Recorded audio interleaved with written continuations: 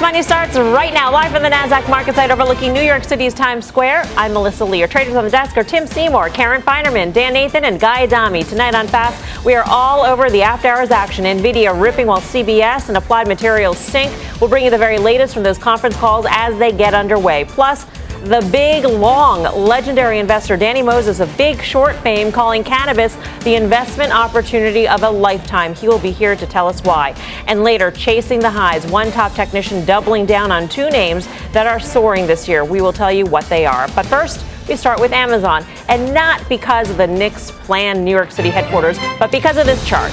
Check it out. The stock is down more than 5% this month, stuck in no man's land since the first week of the year.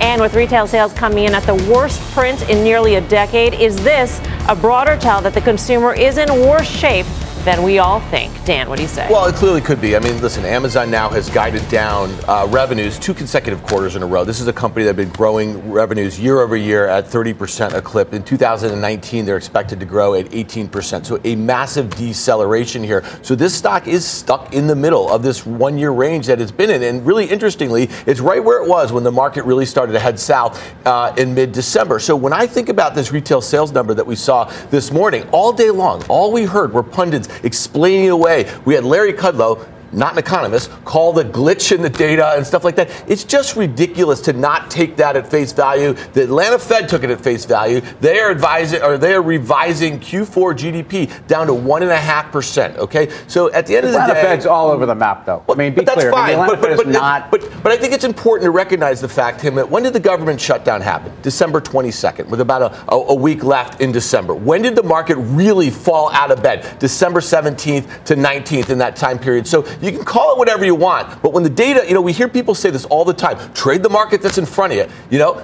that data is pretty impactful. And when you think about that, this shutdown went into January, I don't know why you expect January data to be much better. Well, I think, though, that the retail stocks have already talked about weak December, right? So this isn't new news. This is that came off the presses late, right? We get it. I think it's been fully digested in a lot of names. They've reported December numbers. And a lot of times they're bad. I think there's some other, idiosyncratic things that are weighing on Amazon. The divorce, that's something. People are concerned. All right, half of the Bezos shares, we don't know what's going to happen with them. I think that weighs on it a little bit. But stepping back further, I mean, the chart on this, it's extraordinary. The run that it's had to take a breather for a couple of quarters, it wouldn't surprise me at all to see it just stagnate here for a while, regardless of whether the consumer is fine or not, just because the stock's so expensive. So yeah, to be clear, the retail sales number this morning, let's to remind everyone who didn't see that print at 8:30 was terrible. That was an awful number, and it was awful across the board, especially in the things that should be the part of the economy that should have gotten a boost from the tax cuts, that should have gotten a boost from wage gains, et cetera. Very poor. Amazon, in terms of its positioning against the market, Amazon's outperformed the S&P by 4% since the market bottomed on December 24th. So it's hardly that Amazon is not pulling its weight in the new year. I think the reality is, Dan, you're bringing up longer term observations about the economy. It's difficult to argue that the data points aren't getting significantly worse. The U.S. consumer is also, it's difficult to argue that they're not the most important dynamic in the global economy right now. So are we worried? Well, Amazon as a tell right now, Amazon is about a valuation and comps that are very difficult to reach. And that's the reason why I think the stock struggles. I think the question also whether or not we look through the data, and plenty of real economists also said to look through the data. There are some questions about the quality of the collection because of the government shutdown. There's a question about the mentality of the consumer just because of that stock market sell-off. And so there are plenty of reasons to maybe say December didn't necessarily represent the true health of the consumer, even if they pulled back on spending. Yeah, and that's where I would go. I would go in terms of what led up to that print. What led up to that print was obviously all of October, all of November, when the market was going sideways to pretty significantly lower. And my thesis all along, to broaden it out, has been the U.S. economy, 73% driven by the consumer. The consumer spends money when they feel good about things. They feel good about things when the market is going higher. When the market takes a step back is when people take a step back. And you saw that 100% with certainty over the last couple months. Now, the good news, I guess, is the market's come ripping back some 15% from that December 24th low. And maybe that's enough to get people spending again. I don't know. We'll see it, obviously, in the next round of data. But as long as the market holds in there, I believe you'll see consumer confidence come back as well. I mean, it will be interesting to see if the consumer responds that quickly also to the upside that we've seen in the market off the December 24th lows versus to the downside, which we saw I would in be these very sales. surprised if you were to see the consumer come back so quickly, because when you think about the wealth effect that's been created by the stock market over the last few years, we've all of a sudden hit a very volatile patch, and the data is going to continue to kind of move markets. And we also know that monetary policy is also being affected by markets. So that should be the sort of thing that keeps the consumer at bay, in my opinion, especially as we head into a seasonally weaker consumer period after what should be a very strong period in the Q4. And I don't disagree, or I agree with a lot of your premise. We may be at peak labor. We may be at least in the short term, peak gains. labor in terms of employment and wage gains? Yes. Okay. In terms of the absolute level of jobs and where we are in terms of the unemployment rate. We certainly may be at peak consumer confidence. So the most important thing to me is the delta from that. So in absolute terms, though, we're still in a very solid place for this economy. I realize markets tend to price this in ahead of the game, but to me, the choppiness of both that retail sales number and the reality that markets have gone through volatility that's been driven as much by the Fed as anything else, and the Fed is on the sidelines, it's hard for me to see that this stuff is going to go straight downhill in this country. It's not going to happen overnight. Also, though, just remember, January, the market was back a lot, but the shutdown was really sort of taking hold, right? So for most of January, there was a shutdown. So that means the sales data could be depressed again in January. Yes, but in a one-off sort of way. What I'm saying is we don't get true data until we're through seeing that data from the shutdown, from the market, down, then up.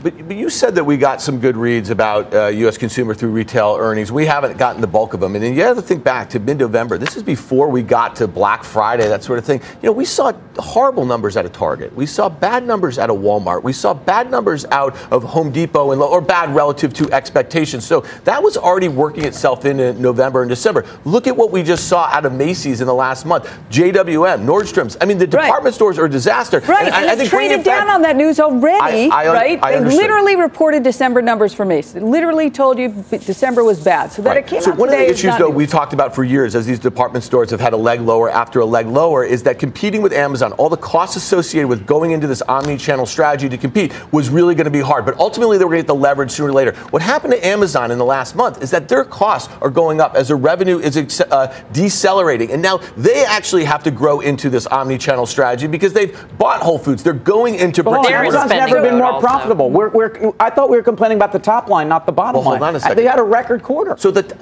fine, record quarter decelerated. In the last 2 years, sales have grown 31%. They're expected to grow 18% over the next 2 years. Talking about the top line now. At a time when expenses are going up, right? And so competition is going to get fiercer for them. So I'm just saying that's why the stock is stalled.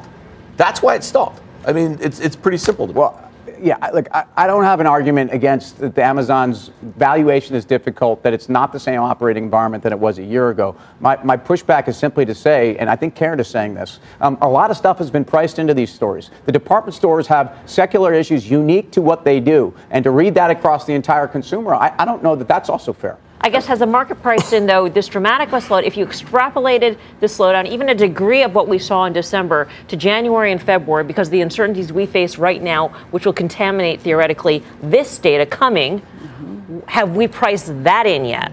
Has the stock market priced that in? Right. You know what? I don't think it has, quite frankly. Given the move we've seen from December 24th to where we are today, no. And I'll say this, until yesterday and today, if you look at the last 20 or so trading days, last hour of the day, the market's been basically rallying almost every single day. Yesterday, the market sold off on the last hour of the day, and you saw obviously what happened in the last hour of the day today. It's not a big deal for 2 days, but it's absolutely something to watch. But what does that mean? Sorry. I think that maybe the market has changed once again. Maybe went from 20 days of basically straight up every day, accelerate into the close, to now we're seeing closes where the market fades. We haven't seen that in a long time. Let me just add one thing real quick. I did sell some Foot Locker calls today. It's had a huge run. It's back to a multiple that hasn't been at for a while, and I think a lot of good news is priced in there. Our next guest says the rally is showing signs of slowing, but he has two consumer stocks that could continue to break out. Let's go off the charts with Todd Gordon of TradingAnalysis.com. Hey, Todd. Hey, what are you Melissa, looking at? How you doing? Let's take a look at the S&P 500. First thing I'm going to tell you is we're coming up in resistance. I'm net long in both of the accounts that I trade. I'm going to be looking to lighten up for 4 reasons. Number one, on this S&P daily, is we have the 200-day moving average, and that's just defined this market for a long period of time. That's number one. The second reason is we have a kind of a triple top up here between 2800, 2820, and the SPX. Here we go for a fourth time. The third reason is some of that Fibonacci retracement. If you look at basically the 2/3 to 3/4 retracement, it comes in right in this zone. The fourth reason is we're right at a round number 2800. There's so much highly visible kind of cafeteria technicals here. I'm kind of worried it's going to be like St. Patrick's Day and New Year's, kind of amateur hour. Everyone who's ever read a technical book is going to be coming out of the woodwork here. I think it's going to be dangerous. I think it's going to be very choppy. I'm going to be exiting longs and starting to nibble on the short side. But again, I think it's going to be treacherous in here because there's so much that we can all see between 2800 and 2860. So that being said, I will hold some stocks. I hold a full position in Nike. I just love the look of this. Great chart, well above the 200-day moving average, where we just showed the S&P is struggling at that 200-day.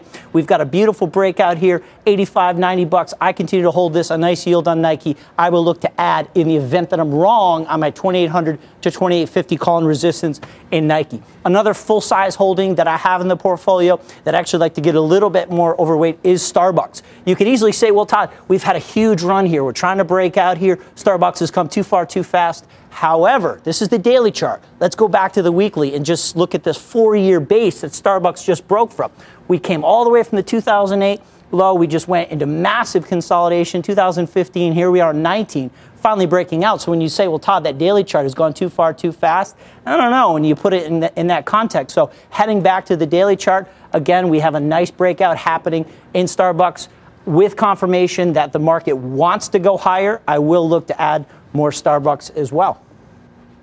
Did you say 2,800 was the danger zone, Todd? 2,800 to 2,850 is a combination of those four things. Yeah, I mean, it's a huge zone, a lot of things in there. Two things from a market internals. You've got volume decreasing, but we've got really strong breadth. A lot of people were complaining about advanced decliners not participating on the rally up before that September high. We have really strong advanced decline. This is a broad-based rally here with the exception of tech. Technology is starting to show a little bit more hesitant just over the last week. Apple in particular is one that I'm going to be looking to lighten up. All right, Todd, thank you. Todd Gordon of tradinganalysis.com. Play some Kenny Loggins' danger zone, right? I mean, it would be a good time to go Top Gun on this. On behalf of you guys who seem to quote that often. Here we go.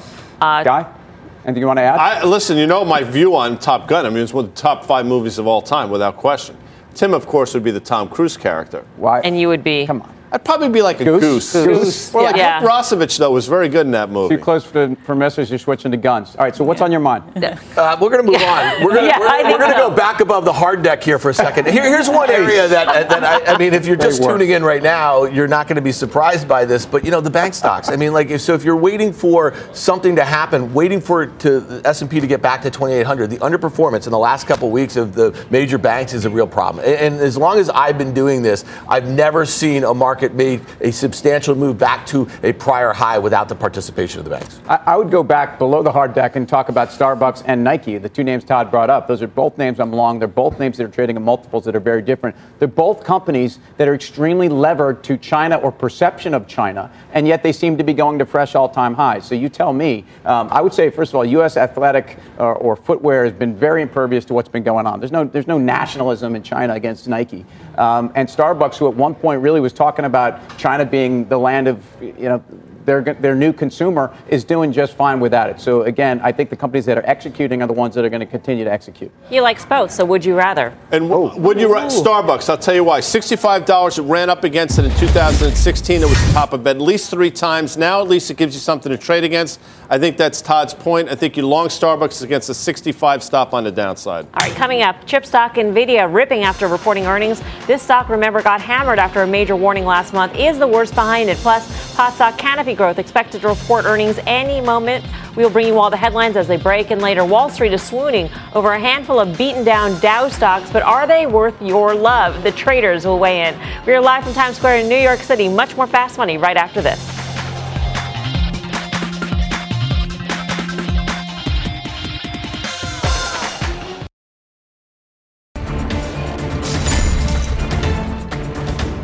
Welcome back to Fast Money. Check out shares of CBS falling after reporting earnings. Let's get to Julia Borson in Los Angeles with more on the story. Hey, Julia. Melissa, CBS shares are lower after missing expectations on the top and bottom line. But acting CEO Joe Aiello is focusing the earnings call, which is going on right now, on CBS's direct-to-consumer streaming business. The heart of this plan has always been the same: creating and distributing premium content with mass appeal on a global scale. What's changing is the way people engage with that content, and it's giving us an opportunity for a better business model. This is why a few years ago, we began pivoting to direct-to-consumer. Aiello announcing that CBS has hit 8 million streaming subscribers for a combination of CBS All Access and Showtime. He's upping the projections for subscribers by 2022 to 25 million. That's 9 million more than previous projections. He says these relationships are more valuable than traditional TV viewers. Owning the customer relationship is critical, and we are just beginning to achieve what's possible here. And as we do, it's enhancing the lifetime value of each subscriber who signs up for our services and allowing us for greater efficiency in reacquiring customers who have paused their subscriptions. The company is saying the Super Bowl set new records for CBS All Access in terms of new subscribers and time spent. As for tech companies starting to bid for NFL rights, Aiello saying they think the NFL will want to reach the broad reach that CBS offers, saying he's optimistic they'll be able to renew that deal. Now, CBS's CFO just said that 2019 is pacing to be a record year for advertising with increasing demand in the scatter market. Those are the last-minute purchases. And Melissa, they just started talking about the opportunity in gambling on sports. So we are going to pop back on the call and see what else they say. All right, see if they say anything about a permanent CEO. Julia, thank you. Julia Borson in Los Angeles with CBS News. Karen, what's your take on the quarter? I'm long CBS, so it's a little bit disappointing. But I think for this company, it's not about this quarter. There's obviously some big macro issues that need to be resolved here. So, number one, who is the CEO going to be? We don't know. I don't know how long it'll take. I'm sure they're working very hard on it. And then the other, obviously, is are they going to merge with Viacom or potentially somebody else? I think that is sort of a put underneath the stock. So I'm a little disappointed in these earnings. It's ticked up a little bit on this gambling, talking about closely looking at gambling. Remember, Disney said they absolutely wouldn't look at gambling. That's sort of interesting. So, I'd probably buy more if it trades badly tomorrow. I still think that it's not about this quarter. It's about these other issues. Here's a question. What if they name a new CEO? Does the stock sell off on the notion that naming a new CEO means that it's not likely in play still? That's so a new CEO would be negative because they're no longer. Why would you take a job if you know that the company's going to be sold? Because you may run the combined entity. Right? Yeah, it's unclear. There's been questions about whether Viacom management stays in place. So I don't know. Look, the stock was a $41.5, $42 stock right before the end of the year, mid-December, traded up to $50, almost in a straight line. So you can understand why they're selling the stock off on the back of this quarter. EPS miss, revenue miss. But in terms of valuation, again, at 8 times forward earnings with probably, 10.5, 11% EPS growth, you have to ask yourself, is it that damaged a franchise where you wouldn't look at it? I don't know how much worse it's going to get, quite frankly. I think you buy the weakness. All right, let's get a check on our other earnings movers. NVIDIA ripping while Applied Materials dips. We'll bring you the latest on those stocks in just a few minutes. I'm Melissa Lee. You're watching Fast Money on CNBC First Business Worldwide. In the meantime, here's what else is coming up on Fast. I'm in love, and I don't care who knows it. Wall Street is crushing on a handful of beaten down Dow stocks. But are they the right match for your portfolio? The traders will weigh in. Plus, legendary investor Danny Moses has a message for all you pot haters out there. Throwing away the investment opportunity of a lifetime. He'll be here to explain why. Much more Fast Money right after this break.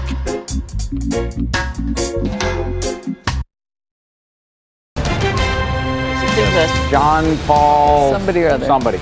Welcome back to Fast Money. It is Valentine's Day, and love is in the air as Wall Street analysts are crushing on some big-name stocks. Dom Chu joins us from the newsroom to explain. Dom. That's right, Melissa. Love is in the air, and analysts love these stocks in the Dow Jones Industrial Average. Okay, maybe love isn't the right word for it. I'm not sure what is, but here's what we've got.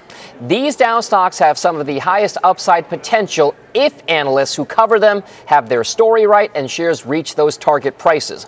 For example, if shares of chemical company Dow DuPont end up hitting its average analyst target price, those shares could mean around 26% upside from current prices. Or investment banking giant Goldman Sachs that's got a target price that's around 18% higher than shares are currently trading. Tech giant Microsoft also in that same upside ballpark with implied upside of 18%.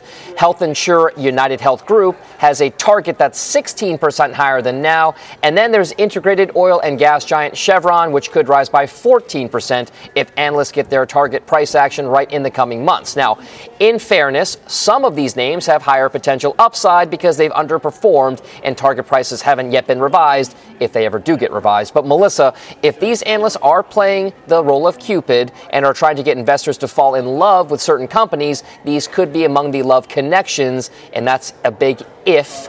Back over to you, Melissa. Happy Valentine's Day, Dom. Thank you. So we know Wall Street analysts love these stocks, but do our traders? Let's ask in a brand new game that what we're unveiling today on Valentine's Day. It is called Love It or Loathe It. Guy, we kick it off with you and the most loved Dow stock, Dow DuPont. Love it or loathe it? So I figured loathe must be not like because it's the opposite. Loathe means hate. Appreciate the heads up. So in this case, Dow DuPont. Because we love you. I loathe Dow DuPont. And you said, wait a second. Fantastic. That is a great. I love the sound effect. I mean, if you look at the fourth quarter, they report. So I love it's fantastic. I go on. Loathe it again. Go for the triple. They reported a pretty miserable fourth quarter. They guided lower for the first quarter. Then J.P. Morgan comes out, downgrades the stocks, lowers their price target, as does Cowen. This is a 10-year economic recovery. You got to wonder where we are in the cycle. What does that mean for cyclical names like this? People will point to valuation. I'll say numbers probably have to come down. Loathe it. All right. Next up, Goldman Sachs, another Dow darling. Karen, do you love it or loathe it? I hate that I love it. I know it's very unpopular. It's a bad boy to love, I guess, but I'm going to go with that I do. Okay, wow. Apparently. I just still think it's a premier franchise. I mean, Guy and I will debate about that in the green room. I think that the valuation reflects a lot of negative. I think that also we saw some bad things happen in the fourth quarter for a lot of these names that will reverse in the first quarter, particularly debt markets. So I just think at this valuation, how can you not love it? Easily. I mean, just the relative underperformance and all this stuff just swirling around the story in particular, I just loathe this thing here. I think we should just put that on a loop. I mean, it's just, sorry to interrupt you. I was going to say that we could just run that for Dan at all times. Do you love it or loathe it? I loathe it as well, and I loathe it. I loathe it.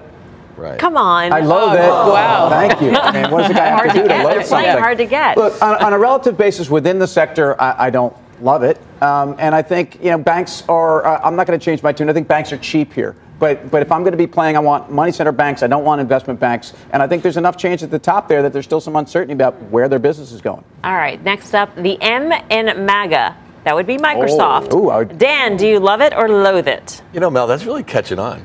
It really is. I kind of love it here, and I'll tell you why. I mean, here's the thing. This is one of the largest, if not the largest, market cap company in the world right now. And here's a company that's expected to grow earnings and sales this fiscal year double digits. It does trade at a premium to many of its tech peers or mega cap tech peers and the market, but it would take something very, very stock specific for this thing to underperform the market. So as relative to the market, I think this is a place to hide out in tech right now because they are executing on many things that they can control, and the stuff they can't, I'm telling you, is going to hit a lot of their other competitors far worse. So to me, I kind of love it here. Yeah, I'm with. I don't know how much MAGA is catching on. I mean, it might be catching on right there in Dan's little, this sphere. This sphere. Yeah. But he's right. I mean, 21 and a half times forward earnings probably is expensive. But you know what? They've become, in a lot of ways, a growth stock. So you can pay for that valuation. I do think it continues to grind higher here.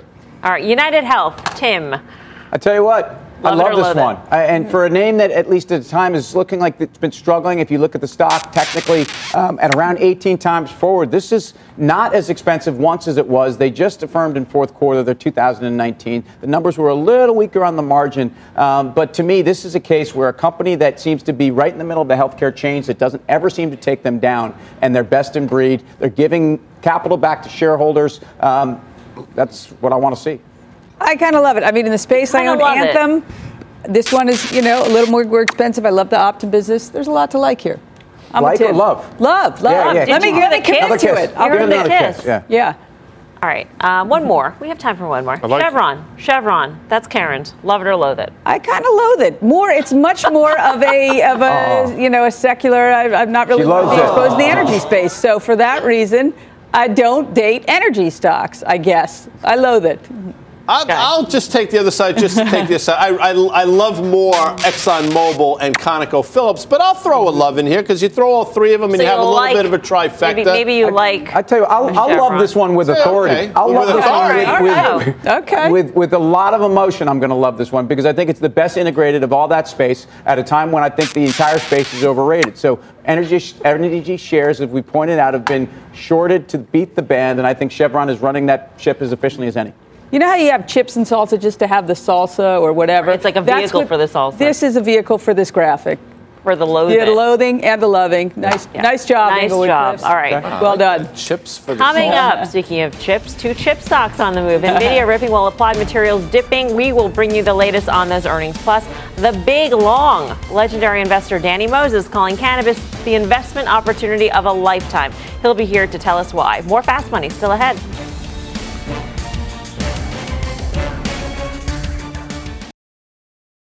Welcome back to Fast Money. Pot stocks, Canopy Growth. Expect to report earnings later tonight. Shares are up more than 70% this year. So what should investors be watching out for? Tim is reading the Canopy tea leaves, Canopy weed leaves. The Canopy leaves. And look, the bottom line is if you're focusing just on Canada and the valuation in Canopy Growth, you're wasting your time because there's no sense. The market is probably $6.5 billion.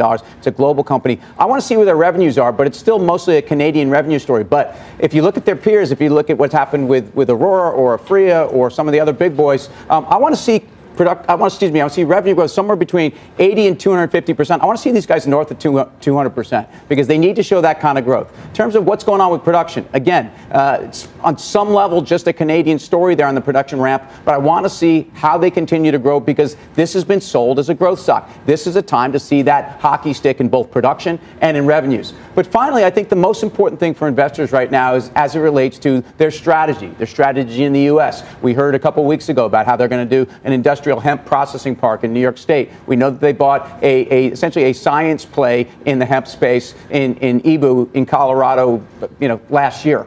This company has global aspirations. They have a partner who is one of the savviest global, certainly big alcohol companies.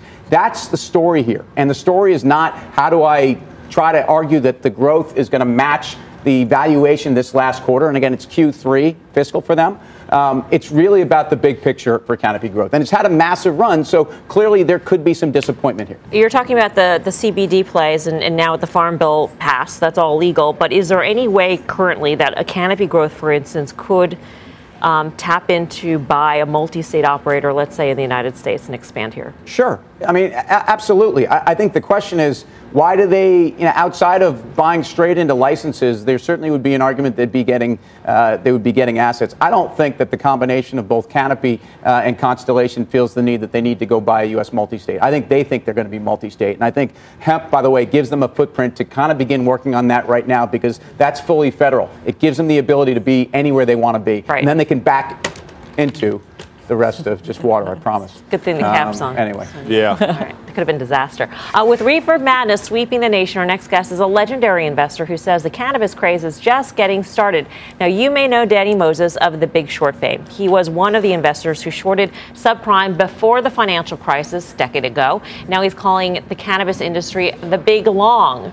He joins us now.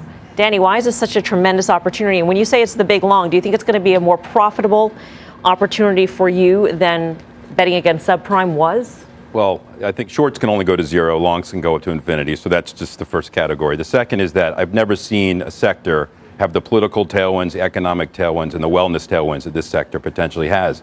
And the really interesting thing about the U.S. companies, the multi-state operators, Tim was just talking about, is there's no debt. So the big short was full of over-levered, under-regulated businesses. These are over-regulated and under-levered businesses. So it's really tremendous. So when people look at valuations, I think you have to look at each company. And there's many states in the U.S. that are bigger than Canada alone. So I think people's first taste or, iteration on the exchanges here on NASDAQ and NYSE have been with the names in Canada. That's the way they think that you play it. But there's many other ways to express the trade. And just to be clear for people at home, I mean, they don't have debt because they can't have debt. There's no bank that will lend to them currently. But when and if that changes through the States Act, the SAFE Act, what happens at that point? How do you start evaluating multi-state operators and what their strategy should be to expand? So right now, if you look at the names, they're doing private small debt transaction converts. They're really giving up way too much equity, more than they would ever want to. So the SAFE Act, which actually came out of the House subcommittee yesterday, would actually have the provisions in it that would just give the green light to allow banks to start lending. And there's two things banks can do. Banks can service these clients, obviously, and then everything from payroll to keeping their cash somewhere, using Visa cards maybe or MasterCard would be great. And then also the ability to issue debt. And I think we've already seen the big Wall Street banks be advisors to several companies, Constellation deal, obviously, Scotts Miracle-Gro, and they're very involved in the M&A aspect of it. And I think they're looking for an excuse to come into the space. And if you were to get debt to come in, the cost of capital would go down dramatically for these companies. And so I think that's a really interesting play that people aren't really focusing on right now. And Danny, so in that regard, so valuations are going to come down with it.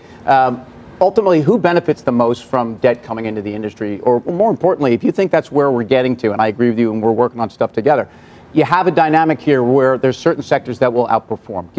Where do you want to be right now for this phase of development? I think you want to be in the U.S. multi-state operators right now.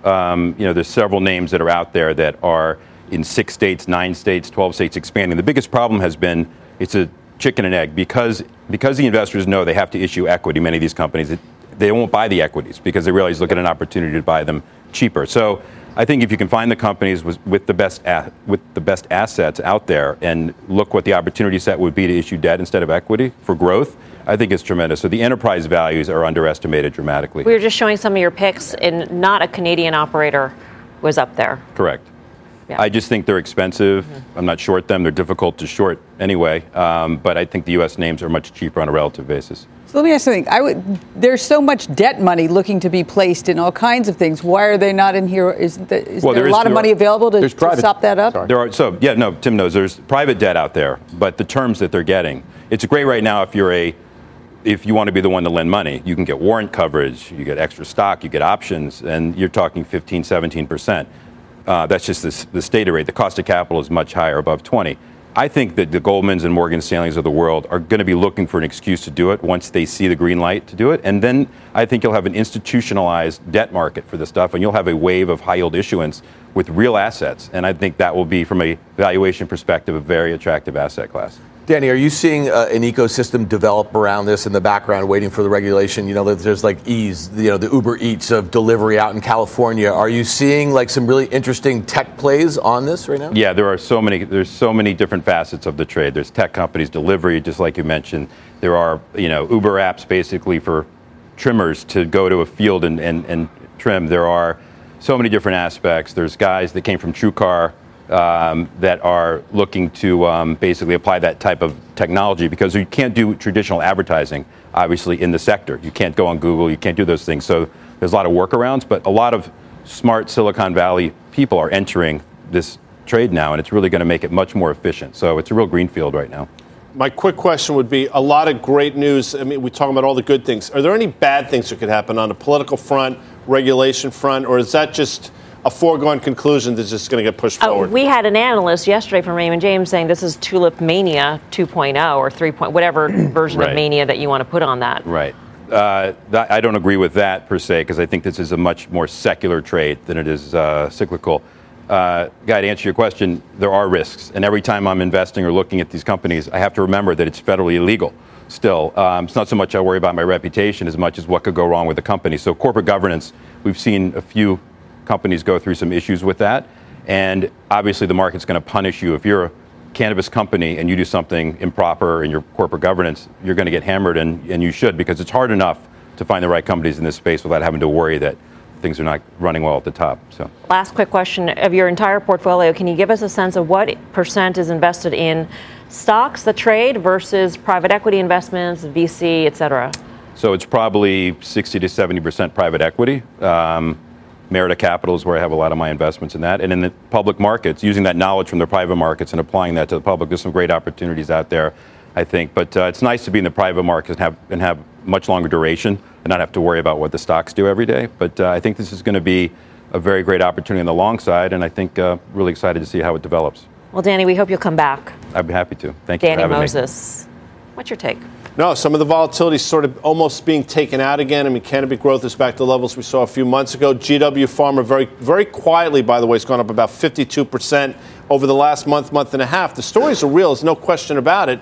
And it's just a question of when market participants start to really embrace it. And I think that's sooner rather than later. I think what you're going to see very quickly in the public markets, first of all, you're going to see there's a wall of money that's chasing hemp. There's a bunch of deals that are coming, and I think those will be interesting ways for the public markets to play. But as Danny pointed out, look at the ancillary, look at B2B, look at procurement, look at logistics. Packaging. I mean, these are ways, packaging, we both sit on the board of a company that does a lot of packaging. So that the bottom line here is look beyond cultivation. Look beyond just growing the plant. As Danny pointed out, you've got the most sophisticated people in the software world and whatnot coming here, setting up right next side, and it's a very sophisticated consumer product story, and that's where it's going. Dan was talking about the deliveries, and I have a question that maybe one of you guys can answer, and that is, if you're delivering an illegal substance within a state that is medical, that's perfectly, Why are you coming that's to fine. us? What? No, not you. Okay. Tim and Dan. Could that company go public? That company could go public, correct? If it's legal within that state. Yeah. But again, where could it go public? And the issues we have are, is the NASDAQ ready to do that? Is the New York Stock Exchange ready to do that? You've seen a lot of these companies going to Canada. And these RTOs have been good and bad for the industry, frankly. I mean, the bottom line is a lot of people have invested in companies that are just another big listing away from seeing that share price go down 30%, because that's the nature of the capital structure. Yeah, I hear ease works very good in California. Yeah, from friends. Coming up, take a look at shares of NVIDIA soaring after reporting earnings. This stock got hit hard after a big warning last month, but is the worst behind it now? Much more Fast Money right after this.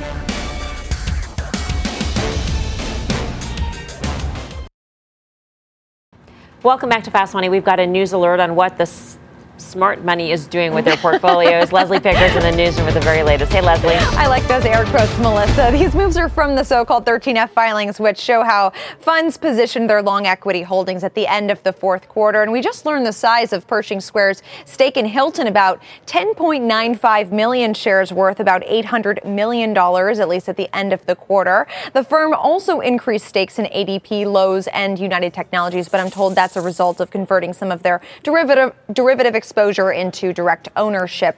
Overall, fund managers were quite bearish on financials during the fourth quarter. Keith Meister's Corvex dissolving Bank of America. Stan Druckenmiller's Duquesne no longer owns Bank of America or Citi. Lee Cooperman at Omega pared back his stake in Citi. Tiger Management and Tiger Global selling some of their stakes in the private equity firm Apollo Global. Now, Berkshire Hathaway sold some of its stake in Wells Fargo, but largely bucked this trend, adding to positions in JP Morgan and Bank of America, as well as U.S. Bancorp, Bank of New York Mellon, and PNC Financial. Now, it's important to note these positions are as of December 31st and may have changed in the 6 weeks since, Melissa. All right. Leslie, thank you. Leslie Picker. Karen, what catches your eye? Well, anything that agrees with me usually catches my eye, right? So I look at Buffett, JP Morgan, Bank of America. I'm long both of those, long Citibank.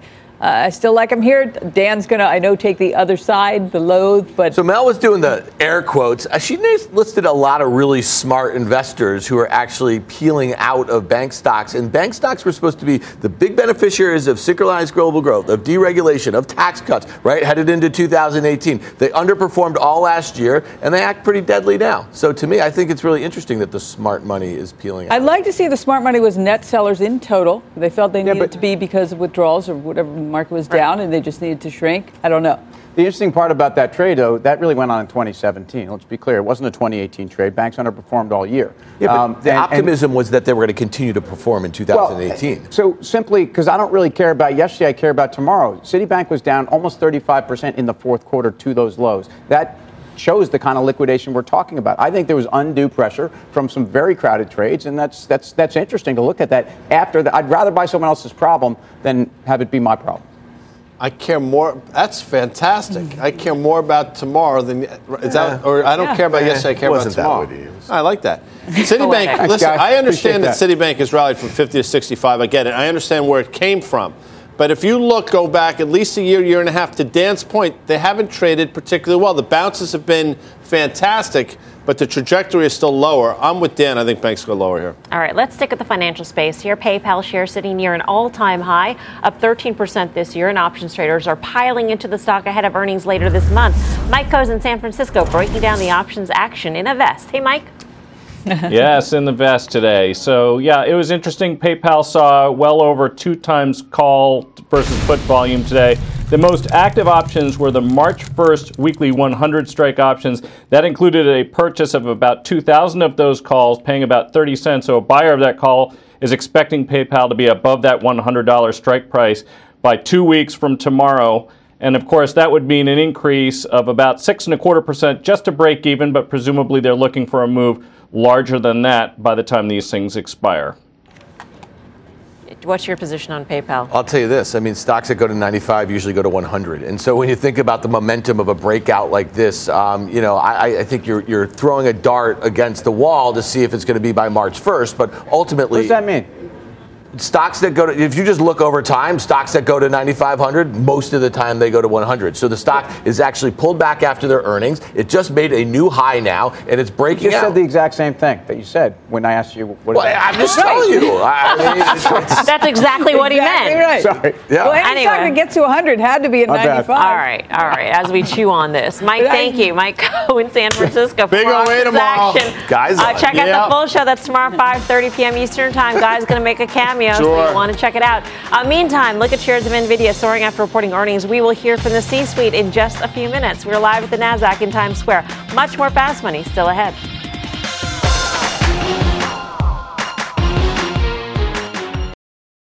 Welcome back to Fast Money. We've got an earnings alert on NVIDIA. That stock ripping higher in the after-hours session. Let's get to Josh Lipton in San Francisco. The conference call is underway. Hey, Josh. Yeah, Melissa, we're hearing from CFO Colette Kress, and she's talking about this Q4 revenue drop that we saw, driven mostly by the drop in gaming. You saw gaming revenue, $954 million. It was down 45%. Among the reasons there, they talked again about this crypto hangover they saw, but exiting Q1, Colette Kress saying they expect channel inventories to be at normal levels. Yes, she says it was a challenging quarter in the gaming business, but they will look forward, she says, to putting the channel inventory correction behind us. She actually talked about data center, too. Remember, they did mention again this issue that they highlighted when they pre-announced in late January that as the quarter progressed, that some customers around the world, in their words, became cautious due to rising economic uncertainty, and that so a number of deals didn't close in January. But they noted they didn't expect that to continue. So take a listen to what they said. We believe the pause is temporary. The strength of NVIDIA's accelerated computing platform remains intact. We continue to lead the industry in performance for scientific computing and deep learning. Now, here's the key here, Mel, is the guidance, too, because when you look ahead to fiscal 2020, what NVIDIA execs are saying is they expect revenue to be flat to slightly down with growth in end markets. And as analysts note, that is solidly above consensus, which was down actually 7%. Melissa, back to you. All right, Josh, thanks. Josh Lipton in San Francisco. Dan, you're making a great point about positioning in this ahead of earnings. Yeah, we've seen it a few times actually in the last month or so. We saw it with Apple. They started the year out with that pre-announcement. By the time they got to reporting that quarter, the stock was already filled in that pre-announcement gap and then traded higher with more disclosure. We saw it with Activision earlier this week, and now we see it here. So once sentiment gets so bad, the stock had already corrected. Sometimes there's nobody left to sell. So question, it came from 280, whatever. Is that at all relevant in any way to thinking about it? Well, I think when you think about some of these gaps, when they actually guided down back in November, the stock gap down 20%. They guided down 20% in revenues. When they pre-announced just a few weeks ago, they guided revenues down for this quarter, down 20%. The stock initially went down 20%. You get all that sentiment is in there on that gap, and then people start thinking about, okay, what are they going to say next? You just heard their CFO. She's talking about all those headwinds in last year, how they may abate this year, and then you say to yourself, oh my goodness, this was one of the biggest market leaders computers and all of technology for 5 years. You know what I mean? I'm going to get back in down 40-some% from the all-time highs just 4 months. That's the bet. The headwinds have abated because, quite frankly, January 28th is when they pre-announced the stock traded down to 138. We're basically where we were pre-January 28th. On the guide, they basically said exactly in terms of dollars and cents what they said when they pre-announced. The only thing that's changed is the outlook. So if you buy the outlook, you buy the stock. I don't buy the outlook. NVIDIA is a higher beta stock to the semis. It's underperformed the semis, and I think there's more risks here. Up next, final trades.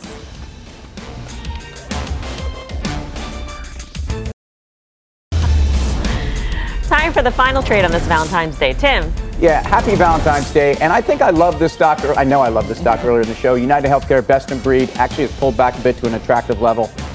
Karen. Yes, I mentioned it earlier. I sold some Foot Locker calls against the long. I think the calls are just too pumped up. The stock's been straight up. Take a little love off the table.